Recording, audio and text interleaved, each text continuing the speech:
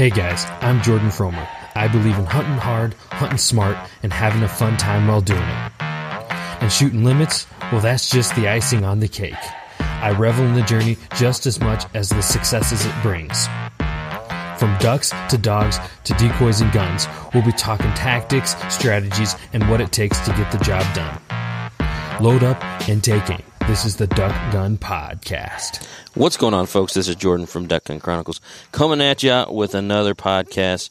And today we are again in Iowa for early teal season. This is day 3 of the trip, post hunt 2. And I'm trying to remember exactly where we left off. But today I got Hunter with me again and Tim, the Iowa boys. And we got a reunion podcast, just the 3 of us. So how are you guys doing today? Good. How about you, Tim? Doing well. It's getting Awesome. a little late, but It's getting late in the evening, right? We been doing stuff all day, hunted in the morning, came back, cooked up some teal, had a great time, relaxed a little bit, did all the behind the scenes, flipping cameras, batteries, all that good stuff, and getting prepped for the day's hunt. But I'm trying to remember. Do you guys remember where we left off in the last podcast? I think the last one we left off like talking about what the plans were for today for the hunt today. I think that's about where we left off. Yeah. So we're gonna jump into telling you guys all about today's adventures, and it was another good one. So, yeah. But before we do that, guys, let's get a quick word from our partners, rather, not for our partners, but from our partners. And first off, we got to start with onX, guys. This trip is presented by onX. It's awesome having their support. Awesome. It gives us the ability to get out and do some of these trips like this, and super cool. And not only that, but it's a great company for waterfowl hunters. They got their app. It links online to their website as well. We used it again today. Tracking, pins, all that good stuff out here on public land. And it's just right there in the palm of your hands, man. It's such a powerful tool for the duck hunter. And, I can only imagine how much harder it was back in the day. It's crazy. Unimaginable. Right. Unimaginable how much the difference it makes. we wouldn't have found that mud cut. Right. We wouldn't have had today's hunt without it. Well, we would have had to work a lot harder, probably. We would have made it happen. I would have never even found the hole if it wasn't for onX. Right. Because all the other pool maps show that's kind of mudded in. So right. So, guys, check it out. It's a great resource for the duck hunter. Also, I'd like to give a big thanks to Weatherby. Guys, Weatherby makes some awesome shotguns for the duck hunter. They got the 18i. They got the Element. They got the new side-by-side, which I've been having a lot of fun with. I'm getting a little bit better with. I'm a pretty decent shot with it. It's just got a great feel. Shoulder's great. Honestly, I'm a big fan of all their waterfowl shotguns. If you need a waterfowl shotgun, be sure to check them out. They got some great options. Also like to give a big thanks to Motion Ducks, guys. Motion Ducks is the jerk rig on steroids, guys.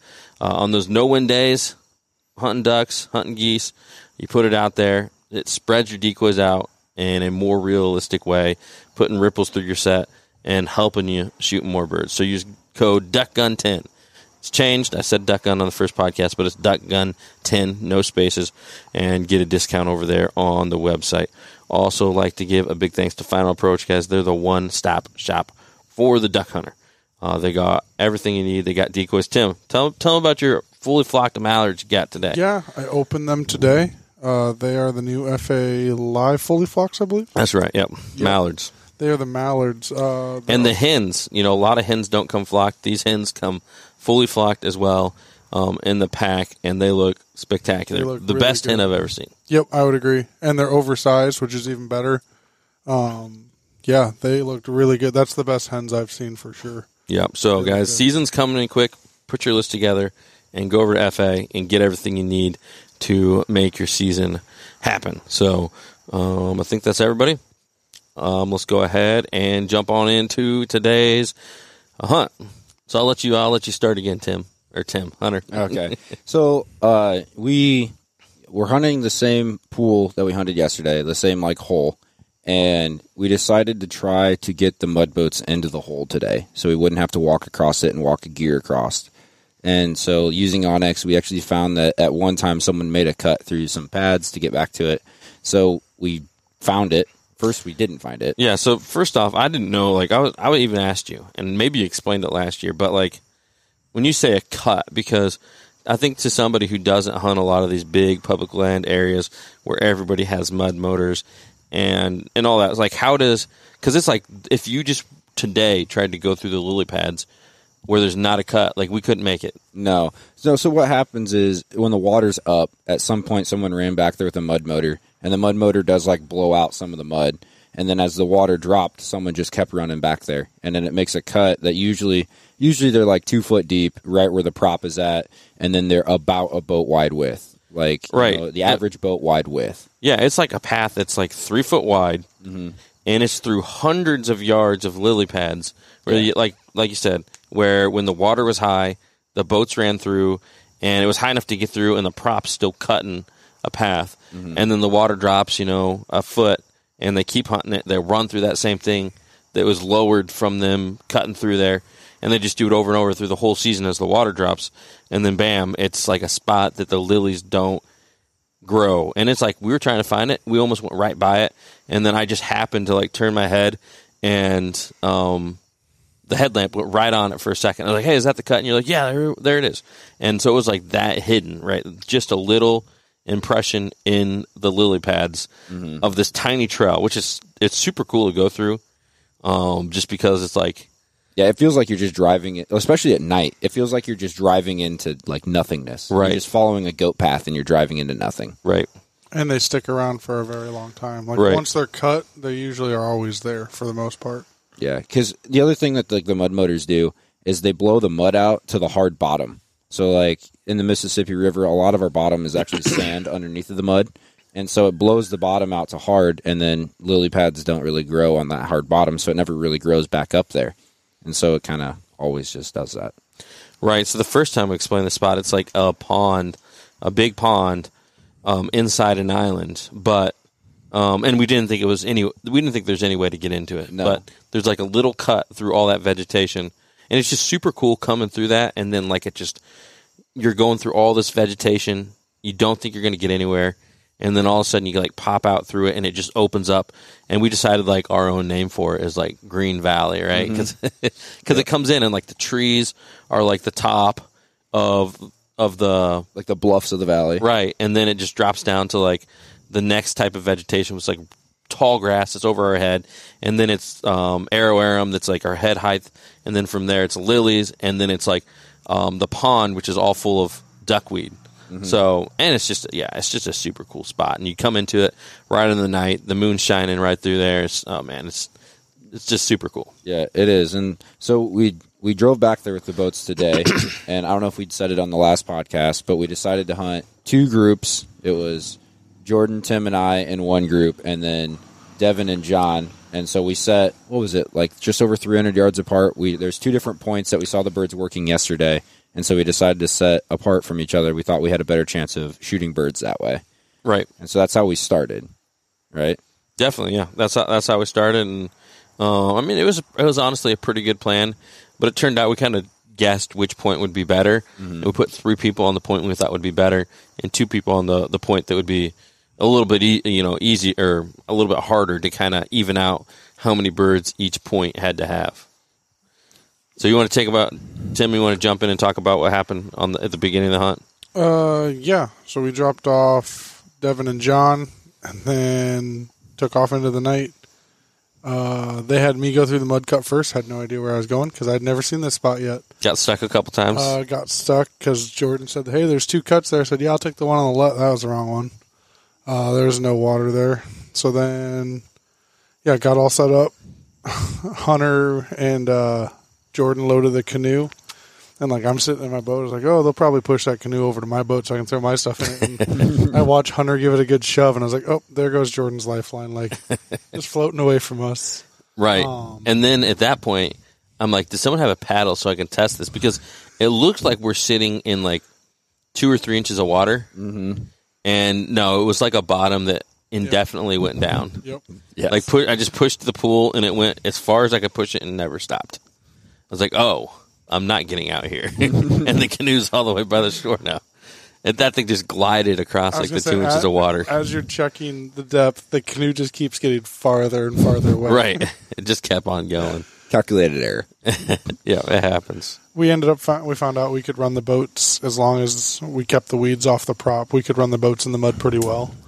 So we were able to get the canoe, dropped you off, and then Hunter and I took the boats out of there to go hide them. So just to stop you for a second there. So we actually sat in the boats because we wanted to be, make sure we had the spot and all that. So we sat out there for hours, and it's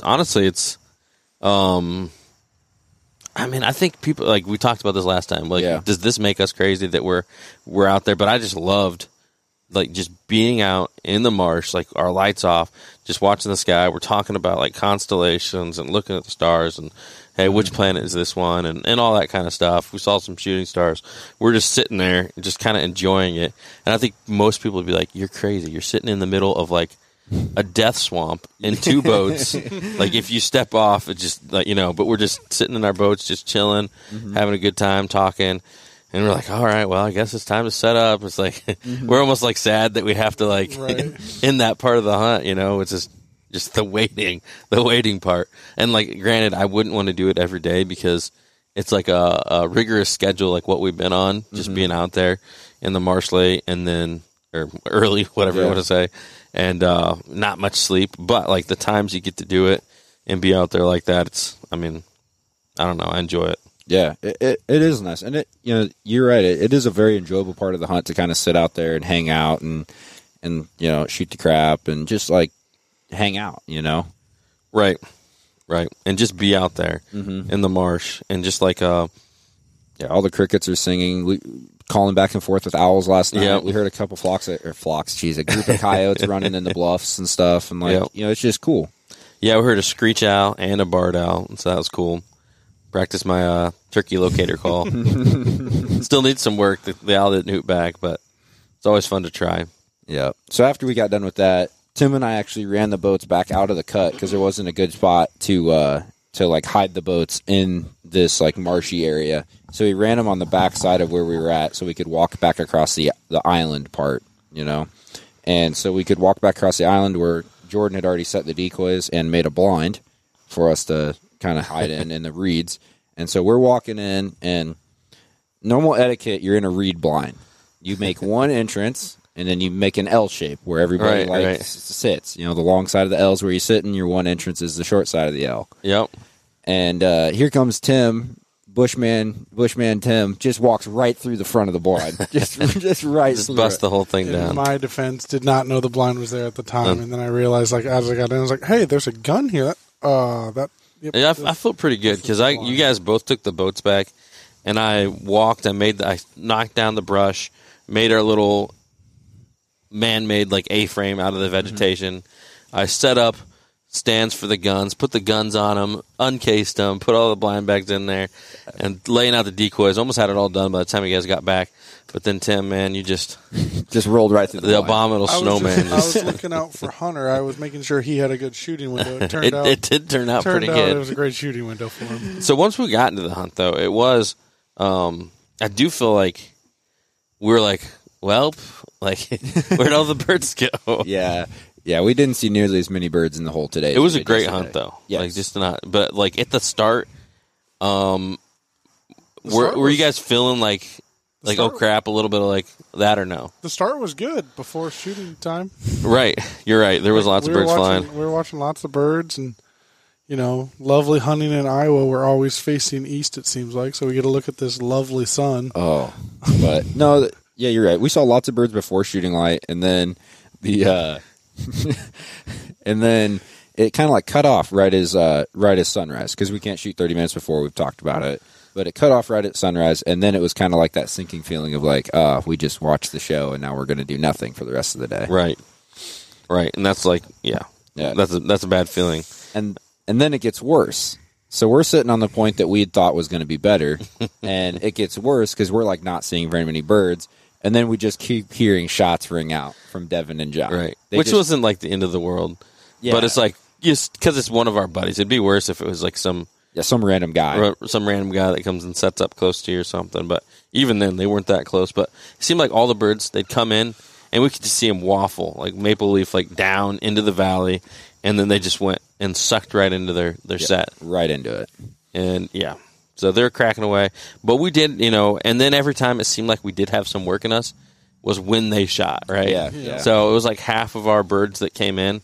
Right when they shot, they'd be, and they bust off out of there, which is just kind of unfortunate timing. It was so weird how we'd see so few birds. It was like they'd come in and half of them would go towards them, and half of them would be making their way towards us, and they didn't quite make it before the shots happened. Yeah, but it almost like I thought about it. It almost makes sense because yesterday when we were watching birds come in, they kind of came in like a wave, right, Jordan? Like there'd just be like a mass of birds that would come in. So I imagine the same thing happened today, just with less birds, where a wave would come in, some would work them, some would work us. Right. Whoever had the birds that would set first would be the ones that ended up shooting. Right. It'd be like 8 birds come in and 4 birds go down towards them, and right. So, but I mean, and then I was on the very far left side of the blind, and what was it? I had shot 4 birds before anybody else. So and it was okay. So we got to talk about this too, because when I'd make like a point to say like you were, quick draw, and you're like almost taking offense to me, like saying that you're like quick drawing on the birds. Yeah, I don't know. I mean, because like you don't want to be the guy that hogs the whole hunt. Like everybody hunts with someone that is that guy. And it sucks to do that, but sometimes you're on the right side of the blind. Sure. And sometimes it just works out that way. Right. And I also found out you guys don't call shots ever. No. I mean, not when we're in a small group. Yeah. So I just don't pick my gun up usually. yeah, you just kind of sat there. I'd always be like this. I'd like be shouldering it, and then it would like crumple. So I had 1 bird, and you had 5. Yep. In the blind at one point, and you had 0, Tim, at that point. Yep. I don't even know if I had fired my gun yet. No, I don't think you had. I think I fired at 1 flock at that point, and it was that 5-pack.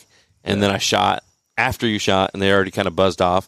And there's probably like the first shot I just missed, and then the second shot he was kind of getting out of there, and I put it on him again. But I probably should have just let that second shot not go. But I was just like, man, I was a little hungry to get that bird. So yeah. But then at that point, our buddies call, and they're like, "Hey, we limited.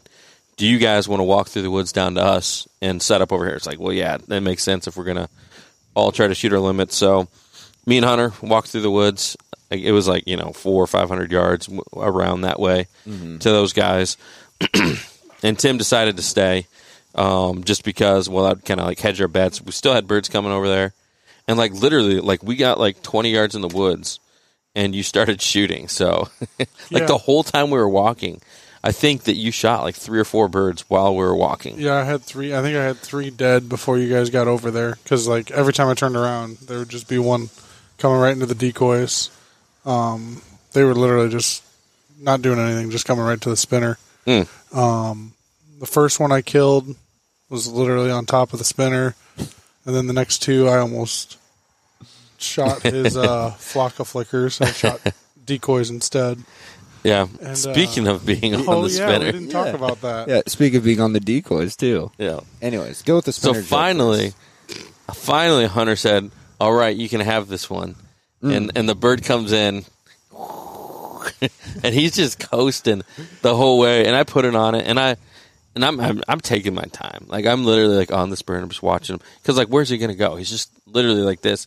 Wings out like this, and pull the trigger, and like I'm shooting through like the marsh grass, and the bird just crumples. But like, how like when you're just looking at the bird, you don't really see anything else, and then boom, and it was like right on Tim's brand new Avian X teal spinning wing decoy. Side note: if you're looking for a good spinning wing, they take pretty good shots. Actually, that was amazing how little damage it took, because it was covered up completely. Yeah, the shot cam footage had a Mojo-sized hole in the pattern right. where he hit it. It looked, I mean, you could see where shot like hit it, like bounced down in the water, hit the top of it, skipped across to the other side of the pond. It just, I mean, it was just as dead as that bird, but but the amazing thing, I mean, it took no damage. I mean, nothing went through it. There's like there. I guess there's like little craters in there where the shot hit. But yeah, maybe they must have done some product testing on that to take a shotgun shot because 12 gauge load point blank basically. Oh yeah, like 12 yards. Yeah, and then when we were walking around, when Tim was having those birds come in, he managed to massacre 2 of my decoys. So I got 2 sinkers. No, they hadn't sunk yet. That was on the green. That was on the green wing that came in that I shot 10 times. Yeah, yeah. So the silver lining is we had decoying ducks. Yes. Yep. Yes. So that was one thing I was like trying to be super careful on. We've talked about before. I mean, this type of vegetation, small bird, I just feel like they're easy to lose. Mm-hmm. So I was being super careful to not. I really didn't want to lose. I mean, you never do. But this type of vegetation scenario is like, I mean, it can be easy to lose a bird. So I was overly cautious on my shot selection to make sure that wasn't going to happen. Yeah. And like on that note, we didn't lose a bird today. Right. Every bird that we shot, we recovered. Yep. So, I mean, like, that's good. Oh, yeah. And so to continue the story that we got on the sidetrack about the murdering of decoys, Jordan and I walked down to where the other 2 were to try to finish our limits. We get down there, and I don't know, within like 5 to 10 minutes, I shot my last bird. And so I was done, and Jordan, you only had 1 bird at that point, right? Yeah, that's right. Yeah. And so I was done with my limit, and then we were waiting for Jordan and Tim to finish what they had going on. Yeah, and then like I'm still sitting over there, and Tim gets to 4. I'm like, holy crap! I'm at 1. We have 3 guys limited. Mm-hmm. And Tim's at 4. Like, what's going on? And so finally, it was kind of my time to shine because nobody else was shooting in my group, and so I could just take my time. And like, I mean, it was so cool. We could see him coming all the way across the pond, flying low, or someone would dart around, and we'd give them a call, and they'd swing behind us, and so we got to see some. I mean, they put on a show for us. Yeah. And the way I was hunting too, like I wasn't just going to take the pass shots. I didn't take really pass shot like on any of them. Every one of them was decoying or cutting around, and like I did miss, a couple that were in the pocket that I probably shouldn't have. But I mean, that's duck hunting. It can happen for sure. Yeah. But I did have some really cool ones where they just, did the show, came in, and I shot them like right before their feet touched the water. Yeah. I think I'm trying to think. On 4 or 5, 4 of my 6 teal, they were literally feet in the water. Yeah, skating on the water as I shot them, which is like, that's awesome. Yeah. So, I feel like that's like the most success to get them at that point, opposed to like, just shooting them to shoot them. Yeah. And again, kind of like last year, the second hunt was not chaos. Like the first hunt was chaos last year. The first hunt this year was chaos. I don't know if that's just because, it's the first day back in a blind. The first day we were trying to figure it all back out again. I think it's the number of birds too, okay. And a combination of the two, for sure. The first day, and then like the mass amount of birds. Like you can't like kind of reset. It's like if you guys watch the YouTube video of day 1, which probably won't be out yet, but it'll be coming soon. But oh no, it'll probably be out. This is day 3 of the podcast. So, anyways, if you watch day 1 of the hunt, like I try to do the like mid hunt interview is what I call it, or update or whatever, and I'm like trying to do these updates on the camera, and every single time I pulled it out, I think I tried like 4, maybe 5 times. I don't know what's going to make the cut on the video yet, but every single time it was like big flock coming, and I'm like, okay, put it down. And put it down. It's every single time I try to do an update. And like the first hunt, like when we say like big flock coming, it was 50 plus teal at a time that were coming down into the valley, just trying to find a place to land. So, right. Yeah. I don't know. So Tim, how did you end up with your 4? So you shot what, 2 while we were walking? By the time you guys said, I had my 3. Okay. So I had 3 blue wings, and then finally got a green wing that sat in the decoys, and first shot hit it, but it didn't die. It just couldn't fly, and so I sent the dog after it. Well, he couldn't catch it because it was like the bottom, like we talked about, was super muddy, and I've got a taller lab, so he wasn't swimming. He was trying to walk through it. So I called him back, and then I shot 2 more shots. I have no idea where they missed him, but I ended up shooting, I'm fairly certain, 7 shots at that bird at least. before I finally killed it and was able to send the dog after it. So that put me at 4. And by that time, I think you must have limited out by then. Yeah, I was limited. And then I think you had maybe killed 1 by then or 2. I was only at 1. Yeah, I hadn't only shot. at 1 still? I hadn't shot another one since we walked over there. Okay. Yep. And then I had a flock of 3 come right into the middle of the decoys where I needed 2 out of it and whiffed on like 2 straight flocks of that. So I definitely had opportunities to get my 6. Wasn't great shooting at all. So it started off positive. We all have days like that. So Yeah. But- So you hunted a different spot yesterday, Tim. Yep. What'd you think of this versus the tried and true spots that we? Because this is a new spot for us. I will like point that out. Like this is a new spot for us. So So today was a lot like yesterday because Devin and I, where we were at, it was kind of like that. There'd be onesie twosies show up. They decoy really well if they were coming in. But as far as like the landscape layout, this was a little more forgiving, I guess, as far as you didn't have to worry about the ducks being directly like there was open water, I guess is the way to put it. So one thing we talked about, call back to last year's podcast, and I think the episode was called "Don't Be Married to the Boat," and it was kind of like one thing that I'm like, because you guys hunt out of the boats a lot, and you guys love doing it. I mean, you pay for nice, expensive boats. They're super, super great for a lot of things.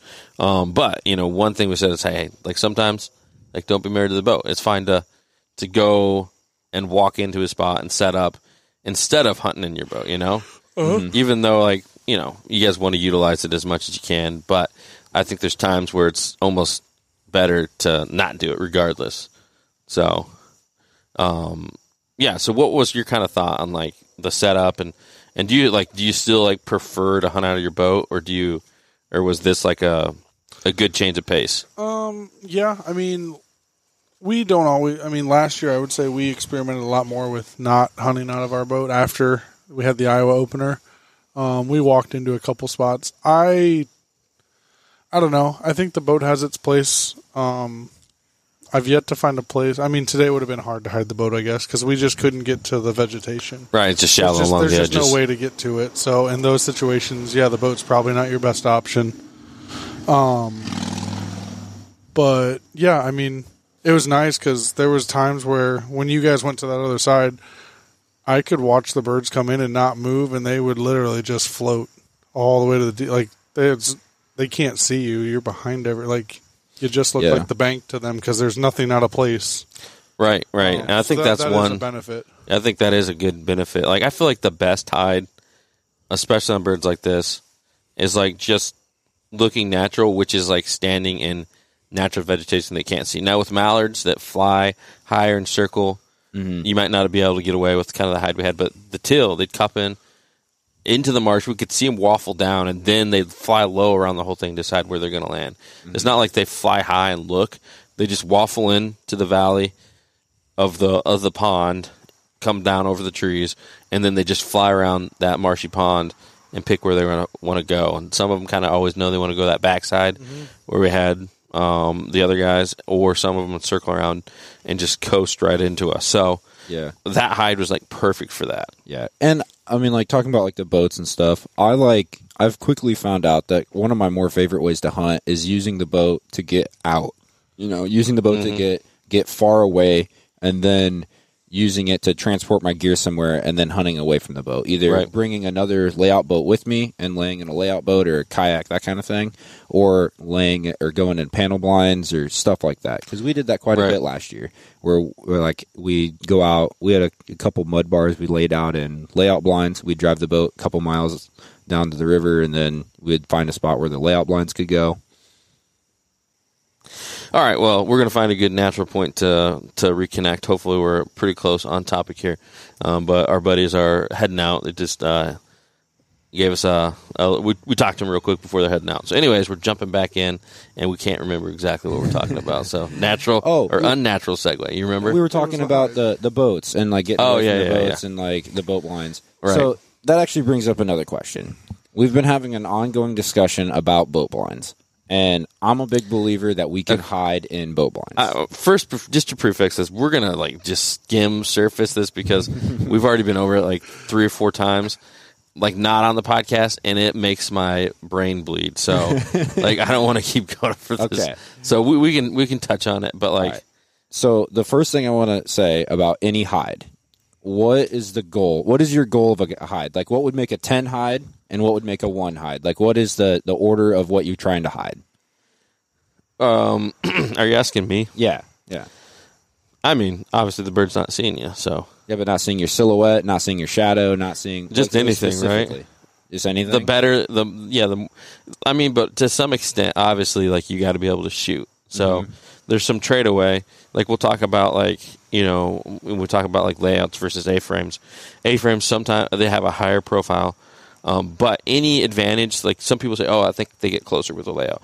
But any advantage you get with like them getting closer with a layout, I think is trumped by like how much better and quicker you can shoot from an A-frame, especially for like bigger guys like me and Tim. So it's like maybe they get 5 yards, they peel off 5 yards further away, but you're going to be on them so much quicker out of an A-frame that it makes up for that difference. So there is some give and take when it comes to like hide, because the best hide would be literally like being inside a building, like where they can't see you, or like, being so swallowed up in vegetation that they can't see you. But if you like literally can't get your gun through it and can't see to aim, so there's some give and take. So that would be my best hide. For me, my favorite thing, like you said, going in with the boats. I love going in the boats and setting up with an A-frame just anywhere. I would do it like even where we hid today in the vegetation.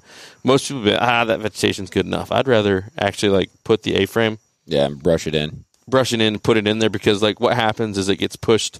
Even as we hunted today, it got pushed and it got widened, and then there's that big hole. And A-frames have that angle where you brush it in, and it closes that hole at the top, and then you can kind of push the stuff out of the way, and you stand up into the brush and shoot, right? Yeah. Yep. So it's like kind of that's my favorite best hide is an A-frame on the bank, matching the natural vegetation and shooting ducks.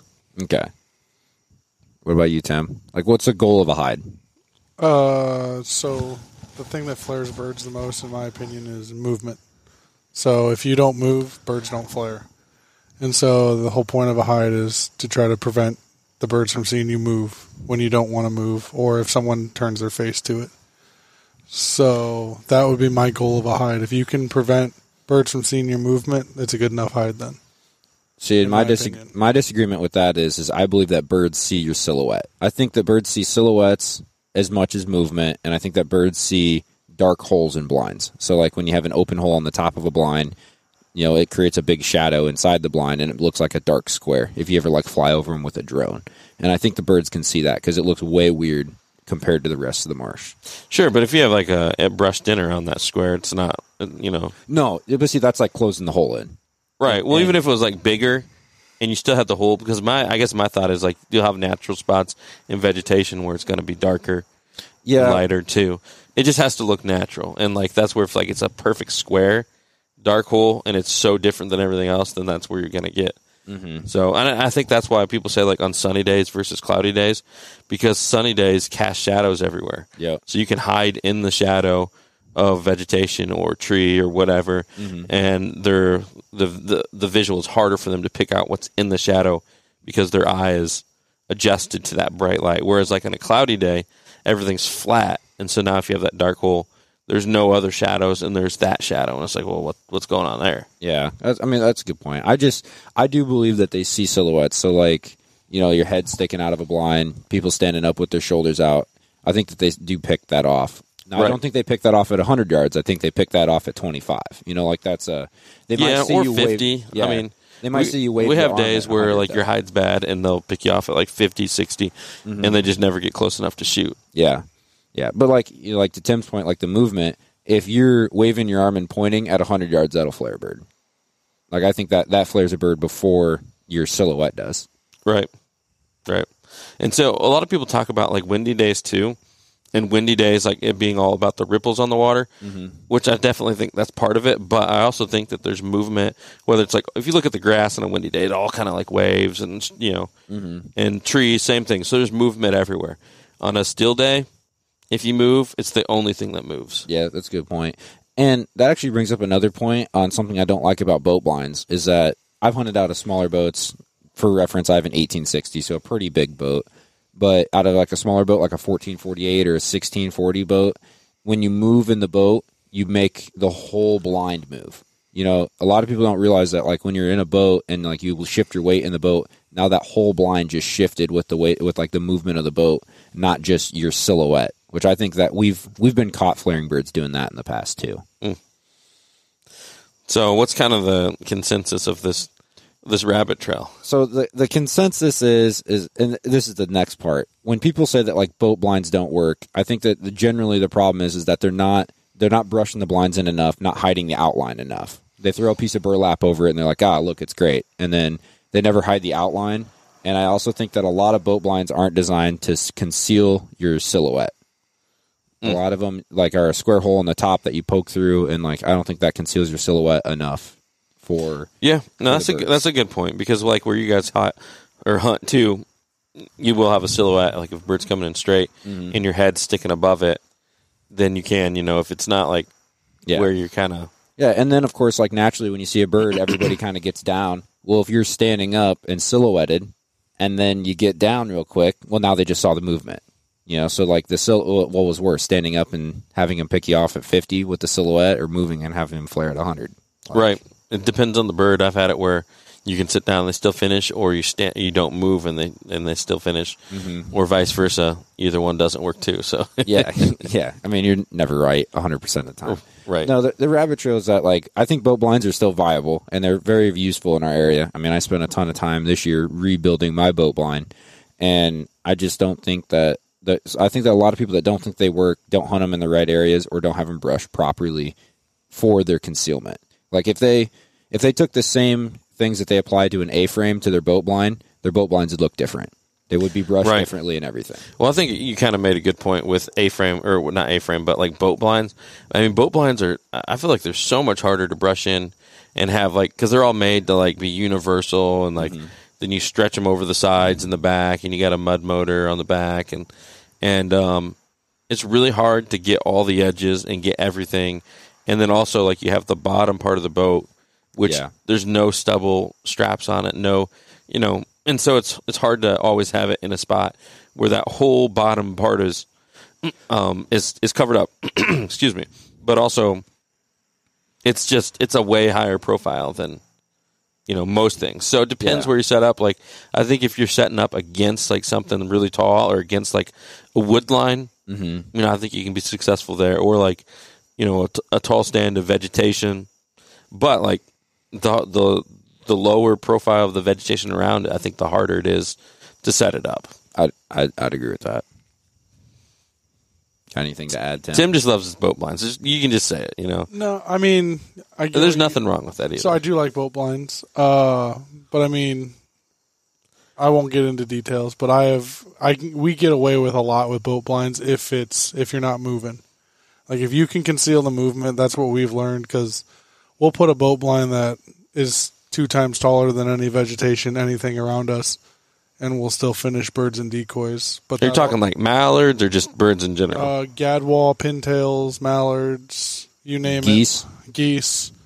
But most of those boat blinds or river blinds, depending on what we're hunting out of, they usually have knockdowns, so you can't see in them. So there's no movement. There's no movement. See, I've never had that experience, so I don't know. But yeah, I mean, that's what we get away with a lot. But also, we realize that movement's going to flare a bird before most anything else. If they see their friends and they don't see anything out of the ordinary, it's just another tree or stubble. I mean, I know people do it, and I know people live and die by the boat blind, and Now, with what Tim's saying, though, too, like those kind of boat blinds are brushed in with tumbleweed, where it just looks like we have what's called buck brush around here. I think a lot of people are familiar with it. Yep. And so, like, when you brush in a boat blind with tumbleweed, it just looks like a clump of buck brush that's just growing somewhere. Because, like, you'll look out in a marsh around here, and there'll just be buck brush randomly.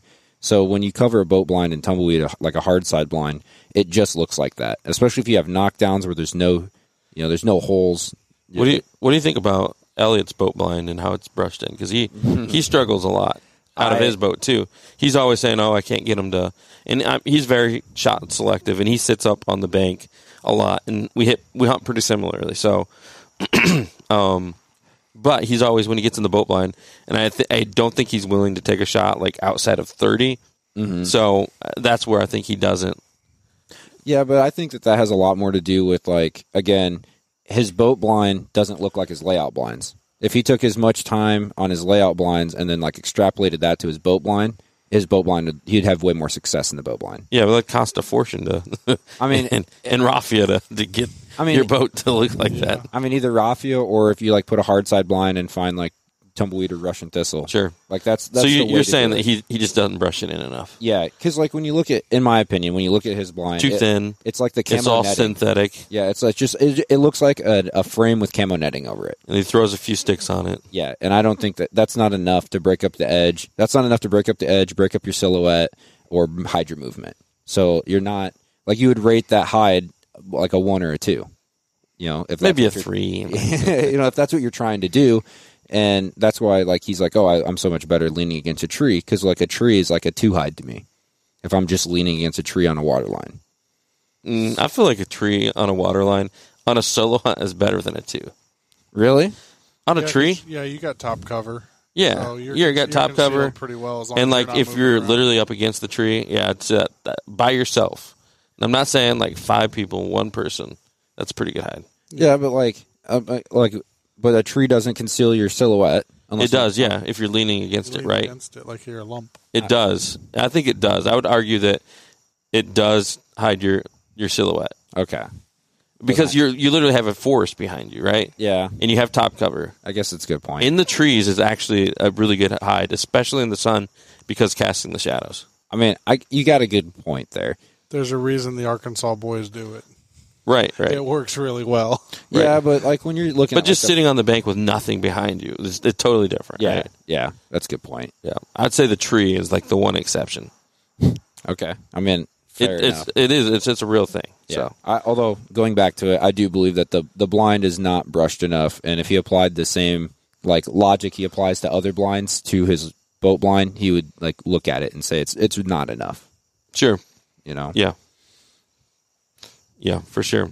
So anyways, I guess we can jump back to the hunt then. Yeah. And so we finished the hunt, and we were just too shy of the 5 men back in that marsh for the second day. So that's pretty good. 2 days in there, and we harvested 58 teal. Yep. 2 days in the same marsh, 58 Right. teal. Cleaned them up. Everyone's like, "Oh, that's a ton of birds," but, like, you know, we're hunters. We cook all the time.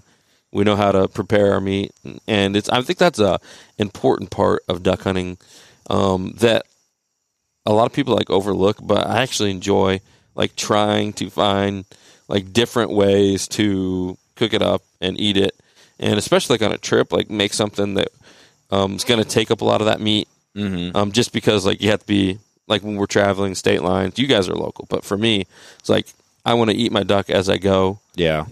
Because you got to keep a wing on for transportation and all that kind of stuff.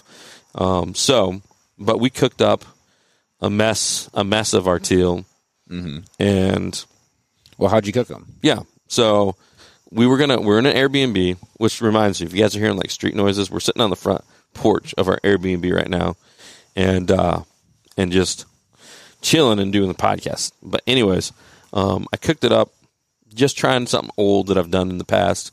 But we didn't have a slow cooker. I wanted to make barbecue duck, right? Pulled barbecue, like pulled pork.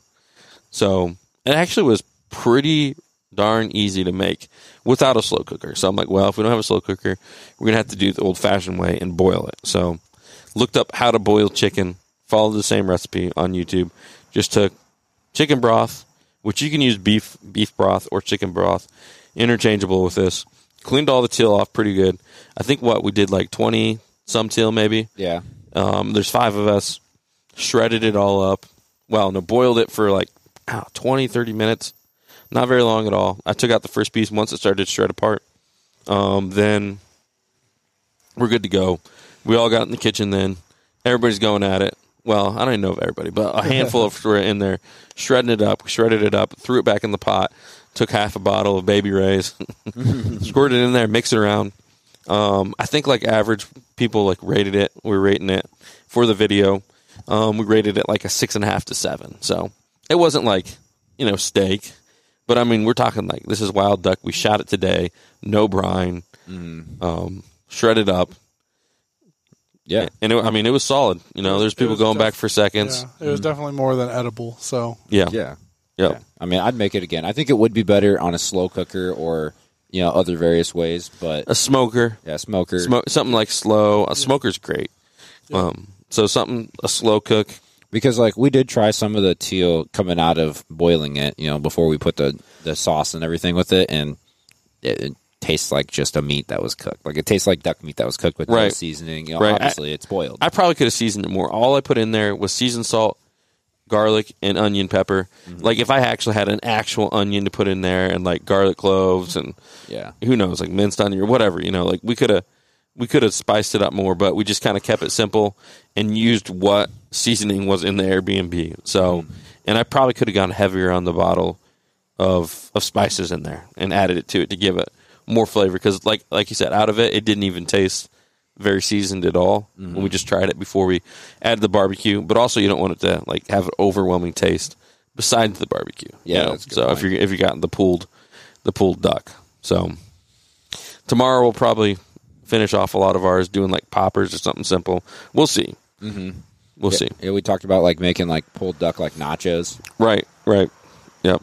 There's definitely some options out there for sure. So, plan for tomorrow? The plan for tomorrow is we're going to hunt the same general area, but a different part of it. Right. I think is the best way to say that. There's like a pond in the back that's like off this pond, right? So, I mean, there's no okay. Actually, this brings up a different thing. So we went out, we saw birds flying back into this back cut, essentially. And we went back there and found the hole and everything. Now, what did you discover with the water? It's like super cold. Which doesn't make sense. Right. Like I was walking through. You didn't have your waders on. You were driving the boat around. So we went in to scout it, and we actually busted up the birds, which I know is like kind of like the cardinal sin of scouting, like bust the birds up and then go hunt it the next day. But we did. So we got in there, and all of a sudden the birds were popping up, and we just wanted to really check out the hole. So we kept walking, and we probably busted up like 200 birds out of there. And we know that there was teal in there, but it seemed like what we could visually ID was like a lot of wood ducks. Yeah. But we know we saw teal flying back there, and we just assumed they were landing with the wood ducks. We just couldn't see well enough to identify. Yeah. I mean, because they were flushing out away from us. And we were like walking through the woods as they did it. So, So, but you got in the water, and for like reference, this is a segmented pool. It is not connected by water to where we were hunting earlier. There is like just a mud flat between the two. And so I don't understand why the water would be colder. It's been 100 degrees last week. It's been 90 for the last 2 days. It had to be like 40 to 50 degree water. And like that can't be spring water, can it? I don't know. I have no idea. It doesn't make sense. But maybe that's why the birds are sitting back there. Right. I mean, is that the theory? Is that it's warm like, outside, so they're going back to the cold water? It could be. I mean, I would put my hand down in there, and it was like I was telling you, like, because you're standing on the bank, and I'm like, man, this is cold water. And I like put my hand in the water, push it in, I'm like, hot, hot, hot, and my hand would get like into the water. I'm like, cold. And you could feel like the difference where the surface, like 3 inches was hot, and then right below that was just like super chilly water. Yeah, and it's like colder than even the river is right now, from what you were kind of sounding like. Because the river is like pretty warm, all things considering, right now. I don't know the exact temperature. I don't know if you saw it. On yeah, your my GPS. fish finder said 72 still. Oh yeah, it was way cooler than that. So there has to be a spring or something coming up. Yeah, from deep in the river or something up through the bottom that feeds this pond that's inside the island. Did you walk in the pond by chance? Yeah, that's how I could feel the water. How deep is it? I mean, not even chest high. waist. Yeah, a little bit. Yeah. Depends how far you sink in the mud. Okay. But so that kind of brings to the next point: is that if we believe that that's spring fed, will that be open late season? If we get a hard ice, do you think? Worth checking out. Yeah, I mean it'd be worth checking out. But I've been thinking about I don't that. think it will be because the surface matched like the air, and there's no like water disturbance. So who knows? Heat also rises. Yeah. Right. So in the winter it could be opposite, where it could be warmer on the top. Yeah, but isn't that thing with like spring fed ponds is they're normally cooler during the summer and warmer during like they maintain the temperature above freezing during the winter? Maybe, yeah. I don't know, just interesting. It's an interesting thing when like the river temp is 30 degrees warmer than what we expect this pond to be, you know. Right. Yeah. It is definitely odd. But that's the plan, is to walk back there and hunt that tomorrow. Right. And the general consensus after the scout is like, well, even if there's not a lot of teal in here, we can move, and two, it'll be just like an awesome show. Yeah. Because there's going to be birds coming in there like crazy. If there's, we bust up 200 in this like tiny, I mean, it's like 50 yards by like 15 or something. Yeah. Oh, yeah. This little tiny like cut or slough or whatever you want to call it. And all in true flooded timber. That's a joke. It's a joke. Boy. But, oh, boy. But it is, I mean, it's pretty tight quarters for sure, with trees on either side of a tiny little pond. Yeah. I mean, it'll hopefully it'll produce. And like you'd said, it is like, I don't know, probably like a 400 yards walk through the woods if we want to go back to one of the spots we were hunting today. So, right. Tim, are you in? We always have the backup. I'm waiting for one text. That's all I'm waiting for. So Okay. more than likely, yeah, I'm waiting for one text. I got a buddy from last year, Bobby. He's getting off work at 5, can't hold a spot, so he's seeing if I want to go hold a spot for him. I'm waiting for a text back. Okay, gotcha. He's got probably 15 minutes before I go to bed, though. So. Good deal. Well, I guess it's probably a good place to go ahead and wrap her up. But I don't know if we'll... Wait, we'll be here again tomorrow. Yeah, we'll be here again tomorrow. Okay, so, all righty, guys. Stay tuned. More to come from the Iowa early season teal trip. I'm Jordan from Duck and Chronicles, Hunter and Tim, the Iowa boys, and we'll see you guys on the next one. All right, fellas. Hope you guys are enjoying the Iowa teal trip podcast series we're doing here from the road. I know you guys always love From the Road podcast, and we're going to keep that going. We got a ton of trips planned this year, so it's going to be awesome keeping some of these podcast series rolling. But guys, I did want to ask you for one favor. If you're enjoying the podcast, the best way you can support the podcast and help me continue to grow it and continue to pump out some awesome content is tell a buddy. We're all hunting season is coming up now. Tell your buddies about the Duck Gun podcast. I really, really would appreciate it, guys. And while you're at it, drop a 5-star review over there on your choice of podcast listening. That's a terrible way of saying it. Wherever you listen to your podcast. But anyways, that's all I got, guys. Thanks again. I'm Jordan, Duck and Chronicles, and we'll see you on the next one.